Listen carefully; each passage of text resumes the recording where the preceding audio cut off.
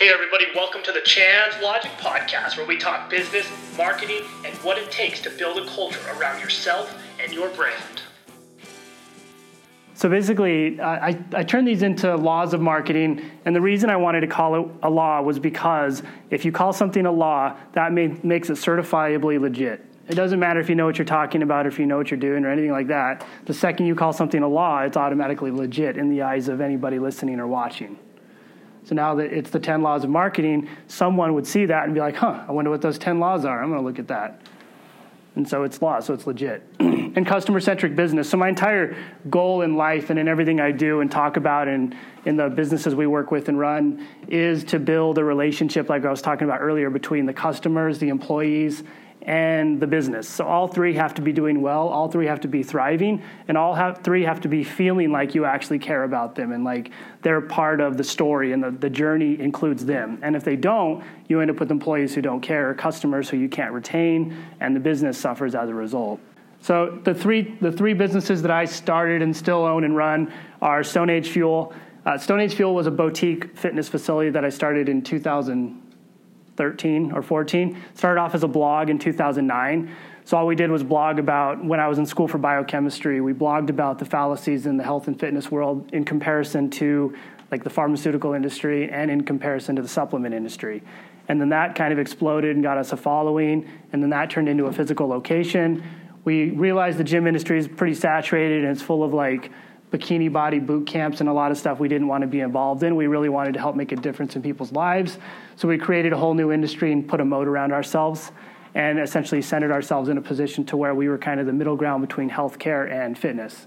And so it put us in a position to where we weren't doing the bikini body boot camp. We were able to learn to pay coaches as professionals. We were able to get the business to be profitable and happy and get customers to actually stick around. Because the average person who starts a gym is gone within 30 days.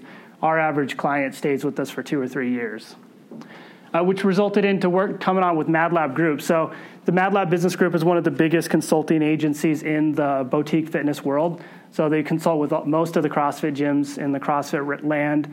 They consult with a lot of weightlifting gyms, a lot of personal training studios, anyone who's in that boutique identity that's like 10,000 square feet or less. MadLab is probably involved with consulting on their business systems. There's only 2 really big agencies, and they're one of them. With MadLab, I came on and kind of rebuilt their marketing and their systems and their philosophies and reorganized them around a customer-centric focus. One of the most recent things that I was talking about was building their communication. So that way the customers were happy and everybody was able to communicate in real time. I call myself the Chief Growth Officer with MadLab. I used to call myself the Chief Marketing Officer. There's 3 executives in that company. I'm one of the 3. And then the last thing we started is Out of the Cave Media. It's the newest one. It's a little over a year and a half, 2 years old. But Out of the Cave Media is a relationship-centric and customer-driven agency. We take organizations like MadLab, we take large and small fitness-based organizations and non-fitness-based organizations and realign them into a customer-centric philosophy. We teach them how to produce content that shows uniqueness, humanistic characteristics, and introduce it in a way that's not going to cost like the small businesses a lot of money, and in a way that the large businesses can pump out and not take 7 months to produce a high-quality video that costs $100,000. Our focus is 100% long-term. We don't take on clients. If a client comes to us and says, I need leads, we send them to one of our strategic partners or someone who can handle the leads or who wants to generate leads for them. We don't focus on short-term, and we don't take clients short-term. The minimum we'll work with someone is usually 6 months or longer. So we bring them on. We have about a 17-month timeline that we work through in order to get their business aligned, their business philosophies in the right order, and to get their content strategy and execution strategy moving into place and establish their systems on top of that. So don't be basic. I tell all the clients, do you want to be the basic guy who's doing like hey, we only have 13 spots available in our boot camp this week and you better jump on board? It's because then we tell our fitness clients especially, you look like everybody else. So if you want to look like everybody else, do what everybody else is doing. And you're going to be basic like the unicorn frap. Did anybody ever try the unicorn frap? Corey did. Did you try it? I did not, but my wife did. Did she like it? No. I smelled it. I was like, oh my gosh, I might die. It smelled like pure sour. Yeah. Also probably pure deliciousness, but I don't know if I could take the stomach problems afterward. It was a little gnarly. Yeah, it looks gnarly. Yeah. I sniffed it and it was gnarly. Probably don't sniff the frap. So, that's tweetable right there. Yeah, don't sniff the frap. Sounds like a lot. That's right. So when we look at basic marketing, you look at what someone else down the street's doing in a similar industry or in a similar business, and you do the same thing. So when you've done that, you've essentially pigeonholed yourself into their industry and into what they're doing specifically, and you're not creating a differentiation in what you're doing, and you're not creating identity in what you're doing.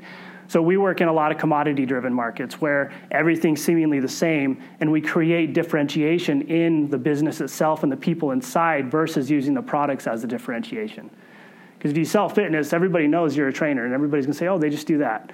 But if you sell the people inside and you sell the relationships and the emotional aspects behind what you're doing, people want to be part of your story, and they don't really care what you're selling. They just know they want to be part of it because you've built a culture of raving fans.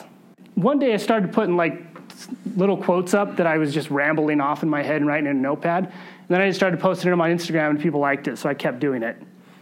And I still do it. So now I have selfies with quotes on it. It looks like I love myself, but really, people liked it, so I kept doing it. And as long as the people like it, I'll keep doing it. So marketing, in my opinion, shouldn't be about interrupting patterns. It should be about becoming part of their story. So you're never an interruption. And you should build a relationship strong enough with your clients and your followers to where they see you and they click on it immediately because they recognize you and they want to be part of what you're doing. Or they look forward to what you're putting out. Rather than when you're scrolling through Facebook and you see the video and the guy he's not, and then he goes like this to capture your attention real quick, and then you watch it for 3 seconds. Facebook charges you for that 3-second video view, and then they drop off the face of the earth and never interact with you again until you retarget them or whatever. But if we can focus on building the relationship over time, and it's a long-term commitment to do this, we can get people who see that video and they click on it just because it's you. And they want to watch it because they want to feel like they're part of your story. And that's really the difference between direct marketing and relationship marketing. We're not trying to establish clients to buy our stuff right there. We don't want to jump on a sales call with a new client. We want to jump on a sales call with a client who's been following us for 7 months. Because then it's a conversation of enrollment. It's no longer a conversation of sales. It's not, why do you need this? And it's not trying to weed people out. It's, we're on the call. Hey, what are you doing? Well, I've been watching you for 7 months, and I'm ready to jump on board. Now, how does this work? So then you talk to them about what you do and what the processes look like. So we haven't been on a sales call with Out of the Cave that was longer than 5 minutes of actually selling anything. It's usually just getting on and them talking to you for 20 minutes about what they've been watching that you've been doing, and then you showing them what you do and how you can help them, and then that's the end of it. So it starts with branding and culture. If you don't establish a brand and you don't define your brand and you don't learn how to tell your story, then you're not recognizable. So if you just say, well, I sell Infusionsoft apps, it doesn't differentiate you from anybody else who sells apps or from anyone who sells anything like ClickFunnels. People are like, well, what's the difference? And if they see you and you're the difference and you create that differentiation in your brand and build that identity around yourself or your business, that's when people come to you versus like all the other 2,700 different automation things people are building right now. So question. Yes. If you're going to do this, should you do it under, like me, Robert as the person, or Nitro Gold Marketing as the company? When I think of in terms of like scalability, I would do it under the company, because if it's under your own personal brand or your own personal name, it's hard to scale beyond yourself. But if it's under your business name, you can scale your business forever. But you could also scale your name if your name is the business. So then with the company, since the company page doesn't have very many people on it, do you pre-schedule it and then promote it from your personal thing to kind of get the what I do actually audience out? Yeah, if you don't have enough time to produce like different things on both, then I would share things from like your business page onto your personal or your little profile that you're using. So that way you get it from there and you can share it over here. Okay. What I actually do is we have the Out of the Cave media channels, we have the Mad Lab group channels, and they all have their own thing flowing. And I have my own personal brand called ChansLogic on Facebook, and I do like separate content.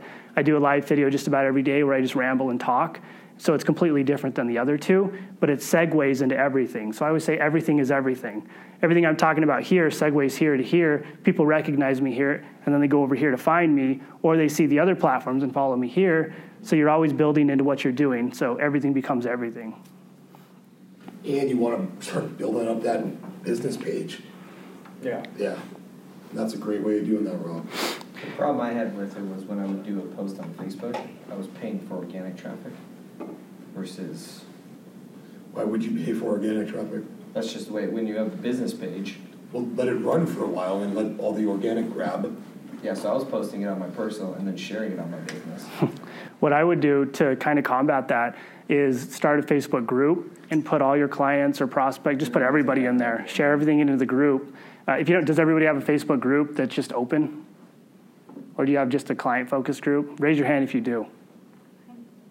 Mine's not open, it's private. Okay, so as long as you have some sort of group, you can get your content from an avenue where you have to pay to play into an avenue to where they're all going to see it, unless they turn notifications off. But if they're in there, they shouldn't because they care about what you're doing. So I talk a lot about customer-centric or customer-driven marketing. So when you look at back in the day before people were able to like message you and get in direct contact with you and do all these things to get right a hold of you and complain with you about you online, it was a very brand-centric economy. So businesses would put information out and throw it up all over the place, and that would be the end of it. You'd get a no-reply email and have zero contact or zero ability to talk to someone except on a phone line that upset you anyway because it took 17 hours to get a hold of someone. But now we're switching into what we're calling like a customer-centric or a customer-driven economy or environment in business. And what that is brands have to put information out. They have to put information out that makes customers feel special, makes them feel part of the story, and showcases the humans inside the businesses, like the employees. And then they have to listen to what the customers are saying and react and respond based on feedback. And feedback might be in internal forums you send to people. Feedback might be someone goes on Twitter and complains that their Starbucks Frappuccino was late. Or feedback might be direct messaging you on Instagram, Facebook, all of these things, but we can't ignore these. And a comment that's ignored is a customer who feels like you don't care about them. That's Steph. She is like a technical wizard. So I'll walk up here and be dumbfounded, and she'll have this whole thing like airplayed and playing through all the speakers and everything. That's what I bring her around for. She's okay. So it's building a culture of caring amongst everybody. And we talk about the core values and the mission. And the mission of Out of the Cave Media is to build a culture of caring in as many businesses and customers as we possibly can. So you want to tell a continuous story in what you're doing. And this isn't like this like overproduced video that takes you 17 months to make and then you put it out and that's it. You want to tell a continuous story based off the people who are interacting with you in your business, so your employees and yourself, and your customers who are interacting with you. So how can you involve all of these people in the story? Because when you look at Instagram, why do people share like a hashtag from a brand? Because they want that brand to either give them something free or they want that brand to share their picture on their page. So if you showcase these people inside of what you do, you build that culture and that environment where they always feel like you care about them. They want to be part of that story, and they'll share and talk about and comment, and they'll pretty much do anything to be part of what you do. And that's how you build that culture of raving fans. And to do this, I talk about often, you have to be unique, you have to be real, and you have to be human. And so what this is, it's not, we'll take the fitness industry, for example. They're all trying to do like technique videos, and they stand in front of a rig or something. They go, hello, my name's George, and today we're going to learn how to do a pull-up. And then you just click away because you've seen it 35 times. So what you want is, you want George doing a segment that specifically plays into George's unique personality, characteristics, and his strengths. So he should be able to find that, and it might be like a client story segment where he sits there and talks about an interaction he had with someone and how powerful it was. It might be him interviewing a client. It might be him doing something completely crazy and out of control, but people are going to like it because it's part of what he does. It's interacting with him. And who remembers the Dollar Shave Club video? Like, our blades are great. And it was like the greatest video in the history of the world because it was powerful, it was bold, and it introduced some concepts and things that made you laugh immediately that most companies were afraid to do. Like the little girl riding in the wheelbarrow. What was her name? Alejandra. Alejandra, what were you doing yesterday? I didn't have a job. What are you doing today? I have a job. Win. So it's that kind of stuff. That single video has set off a total new revolution on videos because of how good that video did. Oh, yeah. That was huge. And you can script something that, you don't even have to take hours and days and whatever to script these things out. You have people inside your businesses and customers who are willing to participate in this stuff and do this stuff with you. And it's real simple and easy to create. If they're remote, you can get them on like a Zoom cast, or you can teach them how to produce their own content to send to you and have like a submission form. But the center of this should be around your staff. So how can you get your staff working to produce this kind of stuff to showcase it to the world? Because then when the world sees it, they feel like they know your staff, they feel like they can interact with your staff, and they feel like the staff are people that they would go to and that they care about. And it eliminates the scary factor. Like, I don't want to go see them. I don't know them. It's, oh, I know that guy. I see his videos all the time. He's hilarious. So that's how I came out with my laws of marketing. So remember, they're laws, so they're legit. And that's where we're going to move into next. So the first one, as I was drinking a Moscow Mule with a Starbucks lid, is execute on what you learn. So most of the time I do these talks, and I do these all over the place now. I notice that I'll talk about this, and everybody writes notes, and then I go back and I look at what everybody's doing, and nobody does anything. So make sure whatever you learn from this talk today or anything else everybody does, the number one thing you should focus on is what can I execute on and what can I produce a strategic plan around to get this motoring and into action. So it's not just my thoughts, it's my planning phases are in order, my strategic plan's in order, and I have my systems together to make it work. So most of us don't want to do this because we have fear. And fear, when you're paralyzed for fear, it's the action of inaction. It's the result of not knowing what could happen or wondering what is going to happen, or are people going to like what I put out? Are they going to call me stupid? Are they going to call me fun? Are they going to hate me? We have to get over this fundamental level of fear and just put it out and see what happens. Then we participate in the listening aspect. We see the feedback, we act and respond. People might not like everything you put out, but they are going to respond and they will comment on it and they will give you feedback. That's how you make yourself better. We can do all the surveys and put out all the things we want, but until we actually put something out, we won't understand what the consumer is going to say. Like the Dollar Shave Club video. If they would have put that out and asked people, or asked like an agency, what do you think, how is this going to do? They would have been like, no, don't do it. That's crazy. But they did it. And so they challenged the status quo. The squatty potty video. The squatty potty. They said, the marketing company said, don't do it, don't do it. And they said, no, we're going to do it And they did it anyway. And it's an amazing video. It's incredible. It's kind of incredible. Everybody knows it. Everybody understands it. Like, their sales shot through the roof because of it. Do you know how long it took them to recoup their investment on that? Oh. Okay. 2 weeks. Legit. Just over $500,000 for that video. That's huge. And their product's legit too. Their product is legit. Who needs 10 blades? We got 1 or 2 for you. So treat fear as your candy. Embrace it. So I'm going to put this out. The world works in mysterious ways. People are going to love it or they're going to hate it. And then I'm going to react and respond and adjust and modify. And I'm going to make it better continuously. So if you watch, if you go to the Out of the Cave Media Facebook page, our big thing is our podcast. So we do a daily, we call it the Almost Daily Show because we didn't want to quite commit to every day. So Almost Daily kind of commits us to nothing. But we do it like 3 to 5 times a week. And we put it on Facebook Live and Periscope and YouTube. And then we pull it and share it to our podcast. And the podcast is where we ultimately drive everybody. And that's kind of where everybody watches us, they listen to us talk, and then by the time we get on a call, they're so pumped about what we do. Like I said earlier, it's a conversation of enrollment at that point. It's, are you ready to do this? We'll bring you on. This is what we do. And so, too, you got to be consistent. So there's a lot of people out there who will execute, and then they don't do anything else for 9 months.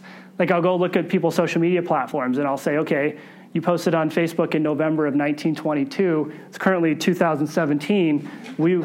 Obviously, Facebook wasn't invented either, but you didn't post anything for a while, so we got to fix your consistency problem. And sometimes that takes an accountability partner. So it's you or it's someone else you're working with, holding you accountable. Like Tyler had that little sheet he had signed. That's an accountability partner to write his book and to make sure he stays online. So sometimes you need someone to be that accountability partner to actually force you to do what you don't want to do. And if you don't like doing this kind of stuff, you're going to find ways to rationalize and generalize around why you're too busy or why you can't do it. And the partners that are getting a ton out of me, lean on me for that stuff. I can be that person for you. You have to allow it, right? And then everybody in this room can be that person for you. You have to allow it. And then have fun with it. One time we asked Jeremiah to jump on a call with us, and we popped on Facebook Live. What is going on? Here we go. It was pretty exciting. So number 3, you got to be a good listener. After you start putting this stuff out, and after you're consistent with your story, and after you're driving a lot of this out, you have to listen to what people are saying about it. So that's a picture of the weightlifting side of the Olympic lifting side of our Stone Age Field gym.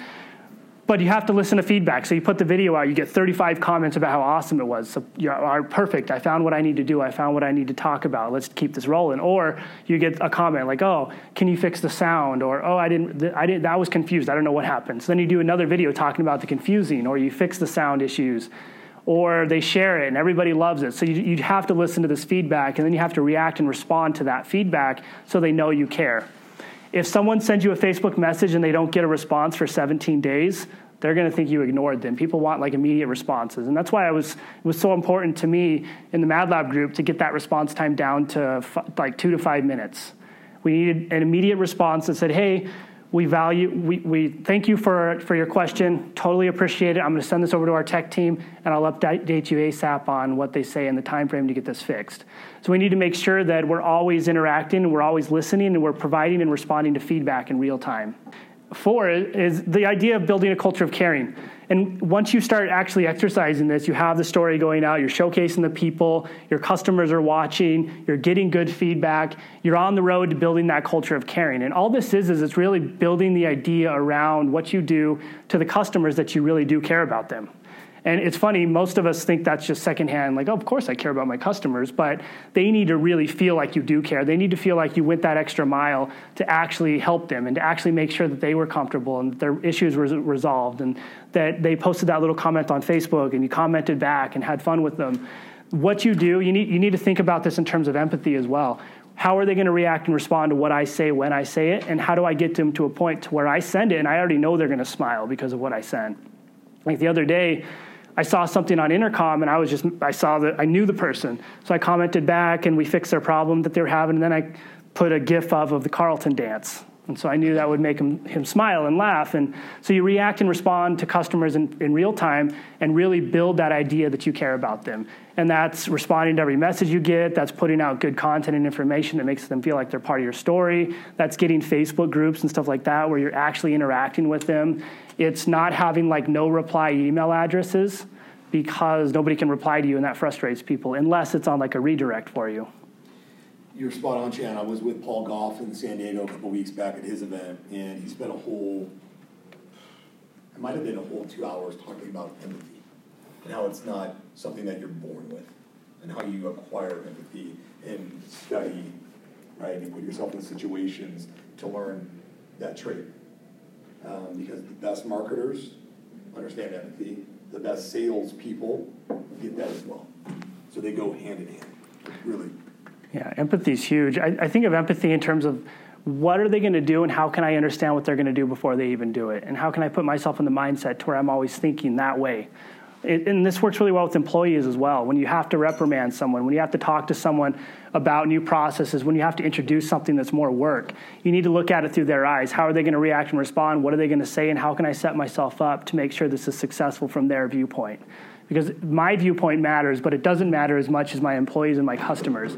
Because the two most important people that are involved in the businesses that we run, that I have, the most important people for me, hands down, are the employees. Because they are the people who portray everything. They can make or break what you do and make or break the experience. You have to be in this for the long term. This isn't lead generation strategies where you get 30 leads in 30 days.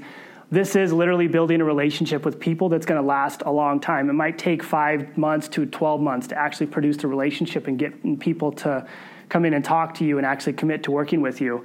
But once you do this, and once you do understand you are playing the long game with these people, you put yourself into a position to where you're the industry leader, and people look to you for help, and they look to you for support, and they look to you to be the one to fix their problems. And I think another thing we get confused and in trouble with is a lot of the time when someone approaches us with a simple question, I always have to talk to gyms about this, and a lot of people, don't get in the mindset of where you have to charge for every second of your time. You can give them a little bit before you actually ask them to start paying for stuff, and that's the long-term game. How can I give them enough value and give them enough impact to make them feel like I really had a huge impact without actually having to do anything? And that's just being there, being available, and making sure you go the extra mile for them. Once this is motoring and you're ready to actually put this out, you need to know where your potential customers are at, or where the customers of your customers are. So in the gym industry, we have 2 ways to market out. We can market, especially from Mad Lab Group and Out of the Cave, you can market directly to the owners of these facilities. You can market to the coaches, or you can market directly to the clients. Either way works. You just need to know where the attention of these people is focused at. Is your main demographic on Facebook? Are they on YouTube? Are they on Twitter, Instagram? Are they not online anywhere and all they do is check their emails? Are they in just like random places? You need to figure out where they're at and then focus your efforts in that spot. And if they're in multiple spots, then you're going to focus your effort either on the most important piece, if you have limited time available, or if you have a lot of time and a team, you can focus on different avenues and different pieces to produce all this stuff.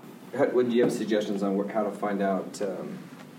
So obviously different pieces of content for those different individuals, outside of doing some of the other steps of putting the content out there, listening, and is there anything else you recommend on an easy way to find what's that piece of content to share with them to try to attract that audience? Yeah, find out where they actually are. Yeah, so if you want to find where they are, when they first sign on with you, you should have random questions in there like, what's your favorite social media platform? Where do you spend your most time when you're online? Stuff like that. It should be like we always send out a culture form. It's a bunch of information and questions asking about their culture and who they are and really trying to identify it. Then it's like, where do you spend your most time? Where do you spend the most of your time on the internet? Do you like Facebook? What's your preferred method of contact? Facebook Messenger, Twitter, DM, Instagram, text, call, whatever. So all these questions are identifying where they're specifically at. And so you should always have these, it's like informational worksheets you're asking to collect and collate data. And you can send these out quarterly to see if things are changing, to see if things are evolving, to see if things are adjusting. But if you don't ask this stuff, you're never going to really know where they're at. And you can even add questions in there like, do you frequent Facebook groups? Are you on Facebook groups all the time? Do you like DM groups on Instagram? Are you part of a Twitter coalition or whatever?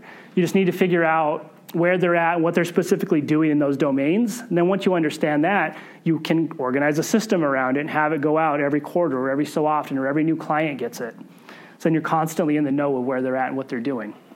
And I would say, like most of the world is on Facebook. We find Instagram's powerful. I mean, they're all powerful. We just need to make sure we focus our resources where we can, and we hyper-focus where our people are at. Do you find that Instagram's more of a commodity in the sense of what you sell on Instagram is more of a product versus Facebook? You can do more services. Like, I think that might be a loaded question to an extent. It's not. Yeah, it's interesting. I think Instagram is easier to pull off if you don't want to put as much money into it. Facebook, you can dump as much as you want into it and make it happen. Instagram, though, if you build community, you build that culture of caring, and you create that virality and tagging atmosphere, you can get people sharing, tagging their friends, doing all kinds of things, and literally growing your page without having to put any money into it. There was this a swimsuit company that said, if you share and tag 3 friends, we'll give you a free red swimsuit. I think over 575,000 people shared it and tagged, and they had to shut down their page. So you can create this kind of stuff, and you can create these massive, impactful programs if you figure out what they want and you tell them you're going to give it to them if they do something for you. And so Instagram is probably the easiest way to do it in terms of not spending a lot of cash flow on it. Facebook is easy to do if you want to run like sophisticated campaigns and solid workflows and a lot of that stuff. I think there's a little bit more value too in Instagram stories versus like a Facebook story. Instagram story has a little bit more creativity. It's got a little bit more of that stickiness. I find that when I do a story on Instagram, there's like 300 people that watch it. I'm like, who are you guys? Right? It's true. And that's what you want, though. Right? You want those people that don't really know who you are, your business, getting involved with your story. It's my personal story, so it's a little like, who are you? I found the hashtags to be beneficial too. Hashtags. When I make a post, it's like when I put out the turkey that I just did with the bacon and everything, I had people, I don't even know who they are, just liking it, commenting, and things like that. Some of that could have been a bot, but yeah, I find Instagram to be, in regards to your reach, a little bit easier, a little bit better, just in specific hashtags and certain things. And I hashtagged one guy, and you were talking about this earlier, I think, and he shared my post. So I was wearing their shirt, and while I was cooking bacon, it was Meat Hustler. So they shared that post, and that weekend I ended up selling 50 pounds of bacon. Yeah, that's huge. Just creating that tagging atmosphere and that virality. Like we have a tag that's like out of the K Media family or something, and people tag it all the time, and we share their information, and we share it on our page all the time. So it gets them in the habit of tagging us, and then us being the one that they always look to when they're sharing their information and a lot of that. And it creates that tag that builds, and then people can go to that and see what we're doing and working with people. So Instagram is huge if you want to build that virality. And like stories, if we really want to be real and build that humanistic characteristic behind what we're doing, you put up 5 to 7 stories a day. Like, hey, it's me. I'm working on the computer building stuff because I'm really cool, or whatever you want to put out that you can showcase to people what you're actually doing behind the scenes. It's funny how much people want to see what happens behind that computer screen or what's really going on behind the scenes. And if you showcase that, you've got yourself like a little Instagram Stories mini-series that they'll watch. Yeah. Question. So this is something that, do you do all of that on your business page or do you do that on your personal page? We do anything that's associated with like the specific businesses will go on the business page. Okay. And then anything that's like that I'm doing specifically will go on mine. Okay. So you want to do it off your business, like that event in Ottawa. She's like one of the top 5 in the world for Instagram. She's like a millionaire teaching people how to do Instagram stories. I'm like blown away by that. But she would say that you want to go business page for that and put business stuff on the business page and personal stuff on the personal one. Yeah, I always think of that in terms of there's a lot of stuff that I produce that's specifically just my stuff and my thoughts that I don't necessarily want to 100% associate with whatever else I'm doing. So those will go on my personal things. Mm-hmm. The things that are associated with the business and the functions and structure and the clients and all the stuff that's happening will go on the business page. There's searchables too in the Instagram index for business. So people can go in there and find your business and go check you out. Yeah, now your Instagram story will share your Facebook stories, and now business stories are available on Facebook. So. And I just realized this morning my Instagram story shared to Facebook stories, shared to Messenger stories, so now it's everywhere, and you don't have to do anything. That's funny. People started responding to it on Messenger. I was like, huh. Messenger. Yeah, then you have it all. I like Messenger this morning. Just asked me. So then the next one I talk about a lot is you need to leverage your strengths. So I talk to a lot of people, and they're just deathly afraid of video, and it's just never going to happen because they hate it so much. So we're either going to get these people producing audio pieces where they don't have to show their face. And that's why podcast is beautiful. You can just open your phone up and talk and put a mic on. Or we're getting these people writing blogs and just writing. So you want to really leverage and focus on your strengths in terms of what you're putting out. And I think videos are probably your most important thing to be producing, maybe videos and audio. So if you had a video and you pulled that and turned it into a podcast, you have 2 ways for people to consume. People who can sit there and watch and people who are busy driving and stuff and can listen. So you really want to think about the ways people are going to consume and actually drive with your content, and can they do it while they're busy? And that's how you learn to leverage your strengths. What am I good at? What am I comfortable with? That's what I'm going to pursue. Because if I do something and someone tries to force me to do something I'm not good at and I don't have an accountability partner, I'm going to figure out a reason to get out of it, and I'm not going to do it because we just don't want to do what we don't want to do or don't like to do. So then the last 3 are what I call my pillars of great content. So I organize this around like the emotional characteristics and interactions that people have. So we want to really tap into the ways people will emotionally interact with your content, the ways they'll share it, and the reasons they share things. And so what these are the last 3. We want to motivate and inspire people. And if you can put out some motivational and inspirational things for people in your content, you're going to make their already stressful day a little bit better. Because if you think about the standard person's lifestyle, they're getting up in the morning, Johnny doesn't want to put on pants, so you got to force Johnny to put on pants because you got to get him to school. Then you throw him in the car, you spill something all over yourself, he's late for school, now you're late for work, get off work, you're hustling to take kids to practice or whatever the people are doing. But people live really stressful lives, or maybe they got off work super late, and then they see your video and they're like, wow, that made me feel good about myself.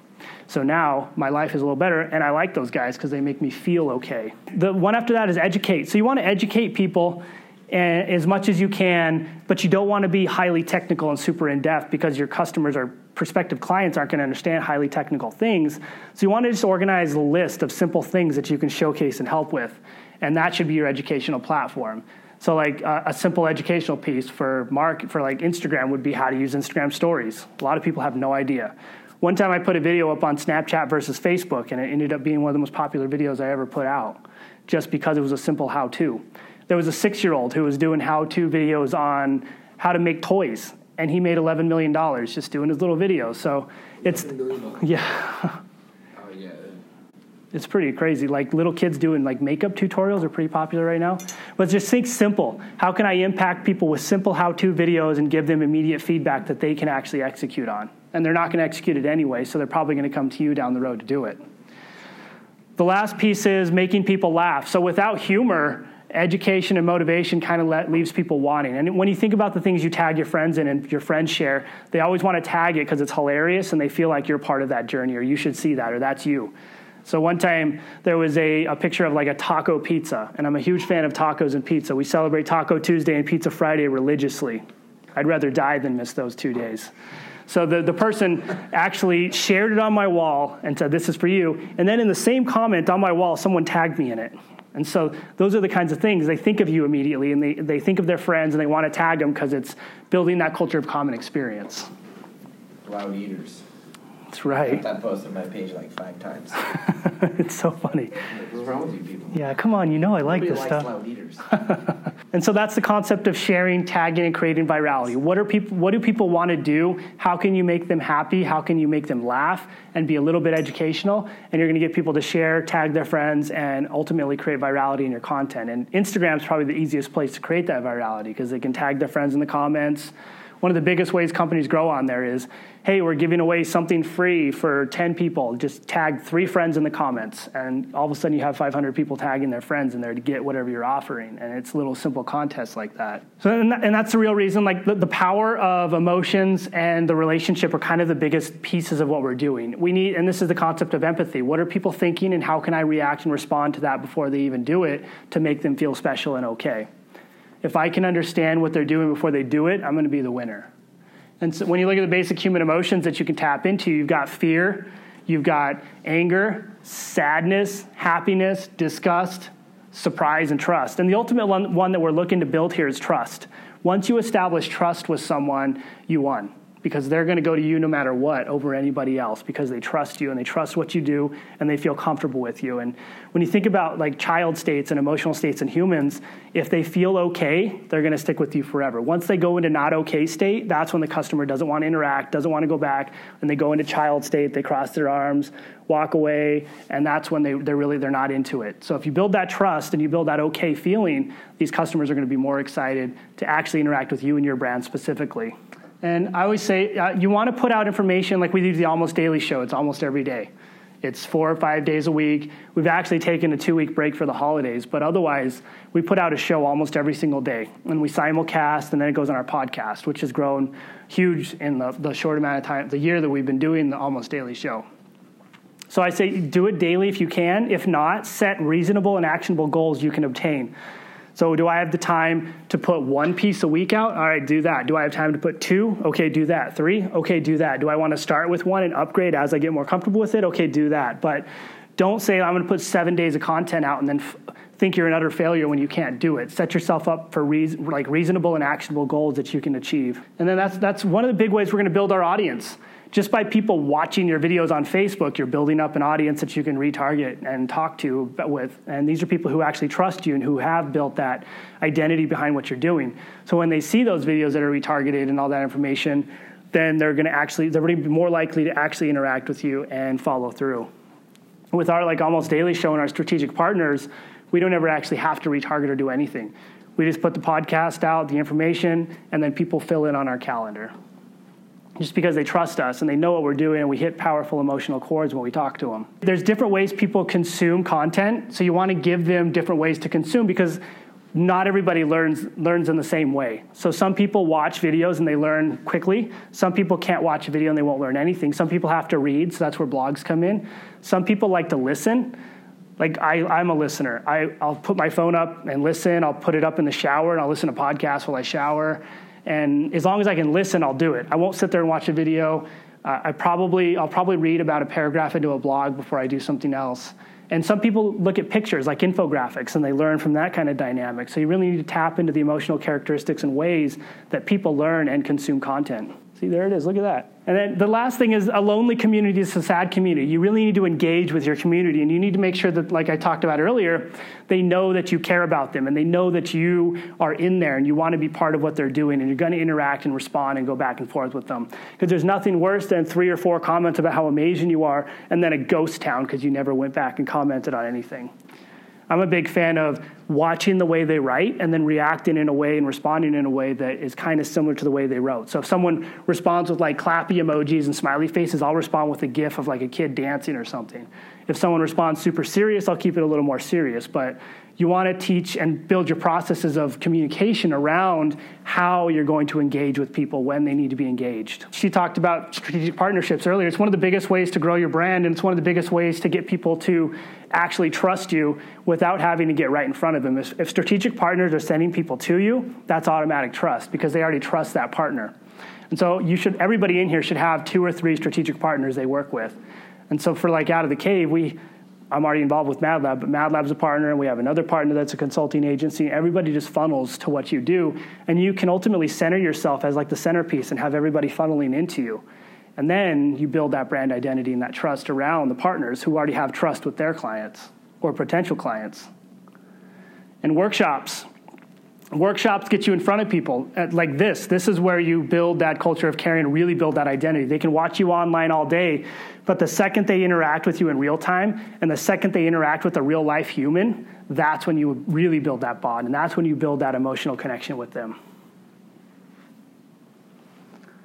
And newsletters. We have one called the Almost Weekly newsletter because we didn't want to commit to weekly. We send it mostly weekly, but it's just a little out of control, outrageous newsletter that I personally write because I enjoy writing it. And it has like a little blurb. I usually write in the subject line like, hey, you're not going to open this. And then in the next line I write, but if you do, here's what we're going to talk about. And then everybody opens it because the subject lines are out of control and they want to see what's inside. And then it's just a little blurb that doesn't make any sense. And then a bunch of our content that's already been like shared. So, hey, top podcasts you might have missed. And then at the bottom, hey, we have 100 million podcasts going out a week, so you might want to just subscribe. So it's not newsletters and like emails of, hey, buy our stuff. It's like, hey, if you missed anything, how can we help? What can we do to make you happy and smile? And I get this all the time, so I did an angry picture. I don't have an angry face. I'm not a very angry person. So if you don't have time, then you just have time to fail. Because if you don't actually do anything, then you're not going to do anything to build yourself. And if you don't build that brand and build that identity, it's going to be hard to compete in the long-term game when more and more people get involved in it. So, and then the full formula: content plus engagement plus your email system plus your actual systems, which compile it all together equals a win. It's really hard to be successful long-term with just an email strategy because you have to actually drive people into the emails. And it's really hard to be successful with just a content strategy if you have no other ways to communicate with people. So we need to have all avenues open. And this one is important that I added here. I actually had an interaction not too long ago. Some guy was running Facebook ads for someone, and they'd been like 60 or 70 days into the ads. And the ad guy was like, yeah, these are perfect parameters. Everything's going well. And the customer was like, well, I'm spending $1,000 a month, and I haven't seen any business. And he said he was a lead generator. So I was like, all right, so blind data will fail as well. You have to make sure that even if you have the perfect parameters and the perfect information and the perfect data subsets, it might not be working in the eyes of the consumer. So we always need to listen to feedback and respond and pay attention if the data is not actually telling us what the real story is. So the last thing I added on here was leadership and mentor stuff. I realized that we manage a lot of, like MadLab, I manage 12 to 15 people. And then the Stone Age Fuel, we still have the gym. There's 5 people there. And Out of the Cave has another 5 people. So there's a lot of working parts and a lot of people to move and manage around. So you have to have empathy with your staff, like to talk about earlier. Every interaction you have with them and everything you do with them, you need to look at the world through their eyes. And that's the only thing I think about when I have to talk to them about something, when I have to interact with them with things, and when I have to create new systems, when I have them adopt new technology. It always has to be, how are they going to respond? How are they going to react? And then how do I respond and react? I need to make sure I'm proactive in understanding their needs, thoughts, and wants. So if you really know, and when you're building out this process, if you really know your staff, you know their specific personalities, you know what they're good at, then you can leverage that to help them shine. So if you tell your staff, hey, we're going to produce videos, and one of them hates videos, you need to combine that one with someone who's good at videos. So now they have this dual segment where they can play off each other. One strong person can get the weaker person talking and interacting and hold them accountable to being able to produce this stuff.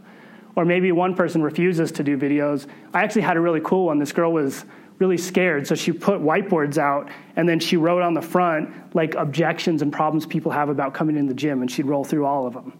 And then at the end, she'd put like something that was helpful or whatever, but it was a bunch of little whiteboards, and she didn't have to say a word, so she got super creative with it. With your staff, you have to be able to tell them what your vision is and what your why is. If you can't display that and get people excited and standing on top of their chairs, it's going to be hard to get your staff to rally around it. If you just go into a meeting and you're like, hey guys, so we're like cool and we're going to build some stuff with you guys and that's it, then they're going to be like, all right, okay, let's do this. But if you walk in and you say, like, hey, we're here to build a culture of caring in as many businesses as possible. Our goal is to make sure that, like, you're happy, the customers are happy, and everybody's always having a good experience. And if there's not a smile on everybody's face, we failed. Then you can display your why and your vision to them and get people excited and rallied behind it. If your staff is rallied behind your vision and your why, and your staff understands it and can display it, you're going to win, and they're going to follow you and jump off the face of the earth for you. Probably don't have them jump off the face of the earth because you need them. If your staff doesn't understand, this is one of my biggest things I see people do. They tell one of the staff members to do something, and they ask why, and they say, well, just because I told you so. It's one of the worst things you could possibly ever say to your staff, because then they get angry and frustrated because you won't talk to them. They need to understand the goal and where they're headed with something, especially if you have something that's like heavy workload. Like, hey, we're doing this right now because we need to get here, and it's going to help us get here and ultimately grow and help you become better and help us become better. They're going to be more likely to follow through and work harder towards what you're doing. So I like to organize the last couple thoughts into phases of strategic planning that I use to organize what we're doing and that our staff uses to organize to plan. So number one is discovery phase. So this phase is when we have to look at the idea. We have to look at potential reasons why we shouldn't do it, potential reasons why we should do it, potential problems, potential things that could go really bad. We need to basically organize everything into different subsets of what's going to happen, what could happen, and then create ideas and avenues around that. And then from there, we can say, okay, based on the discovery phase of planning, this was a good idea, or based on the discovery phase of planning, whoever did this is out of control. Let's not do this ever again. And then you can move in to make sure that what you're doing is going to put you into the next phase in the right way, which is the planning phase. So now discovery's done. You know it's a good idea. Now you have to organize this into full-blown planning. So how do I execute on this? How do I create the execution strategy? How do we look at the post-analysis phase? How do we collect feedback? What happens when things go wrong? What's our plan B? What happens when plan B goes wrong? What's our plan C? Because if you've ever organized something into planning phases, you always know that plan A is probably going to fail. So plan B needs to be ready and plan C needs to be ready. Then you have your execution phase. If you have like an event or a workshop, this is like a one-day execution phase. If you have something where it's a long-term planning phase, like a content calendar, it's a long-term execution phase. So this is when you're actually doing it, you're executing on it, and you're making it happen.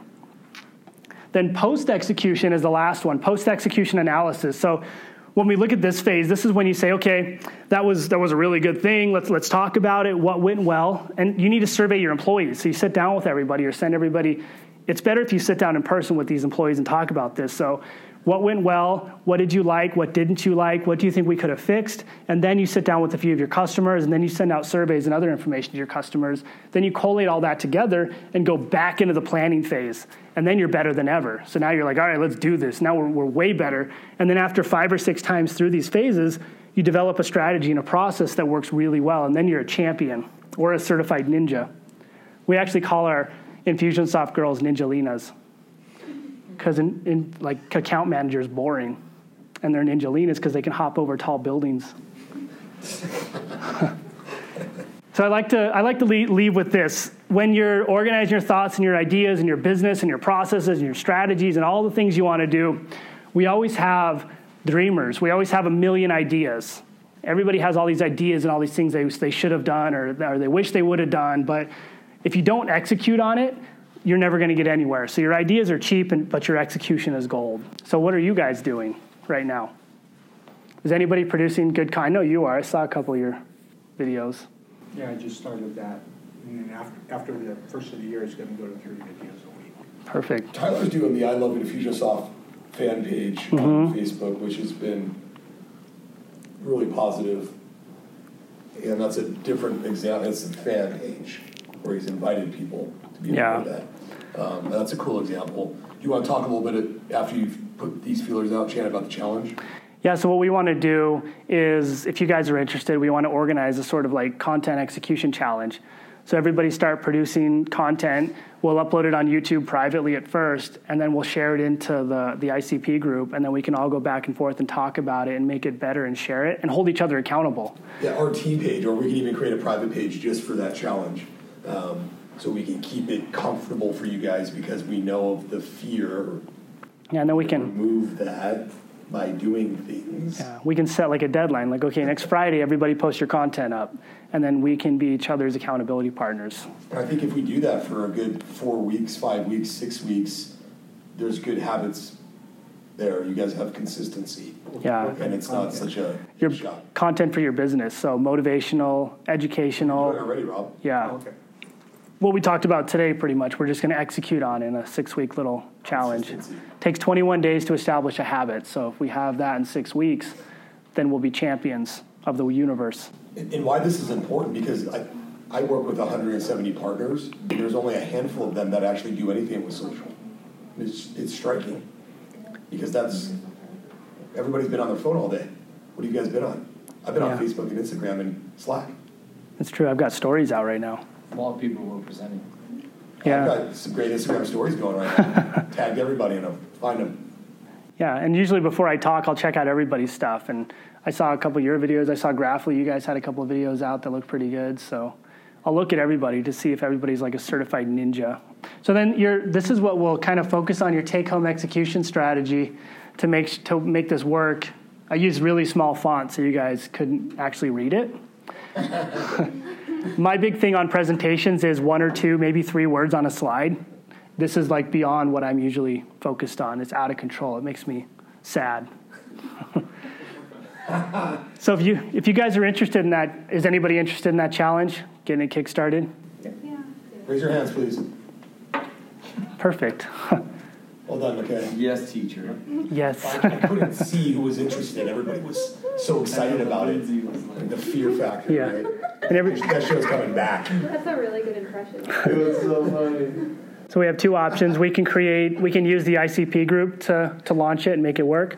And then everybody else can see it and be like, why are they doing cool stuff? They think the ICPs. Like Insane Clown Posse? Yeah. So we could use our page, you guys, for that. And I think that would be a probably smart thing to do, because we could show that this group is actually doing things. Executors. And the rest of the group might follow suit, maybe. Yeah. No. We'll do it. The dreamer. I'm Yeah. optimistic. The dreamer. So that's everything. These are all the things that I do. I'm really focused on Facebook and Instagram and my podcast. And so I put out just my ramblings every day. So the podcast, what Chan was telling me some of the stats, it was 0 obviously when they started, 300-ish views, and now they're in the 800-ish views weekly. Yeah, we almost have 1,000 downloads. Yeah, it takes time a little bit, guys. So yeah, it took it's a long game. Took us 6 months to build up that kind of a following, and we utilize strategic partnerships to push our podcast out, get on their podcasts and stuff, and then funnel everything back in. Why this will help Chan too, and Out of the Cave, is because they were actually setting up a webinar with me in January, right? So all of this goes right back into that. So we'll fill that webinar out, and that should be very successful. Yeah, that'll be exciting. We're going to build a relationship marketing like school that everybody can interact with and be part of, and then we'll have like live classroom sessions and stuff, kind of like what Tyler does with his Infusionsoft school, but all about just relationship marketing and building that customer-centric and driven environment. The last thing is really cool, though. That's Out of the Cave Media. If you want to follow our show, it's called The Almost Daily Show. But this is Larry. Let's see if it'll work.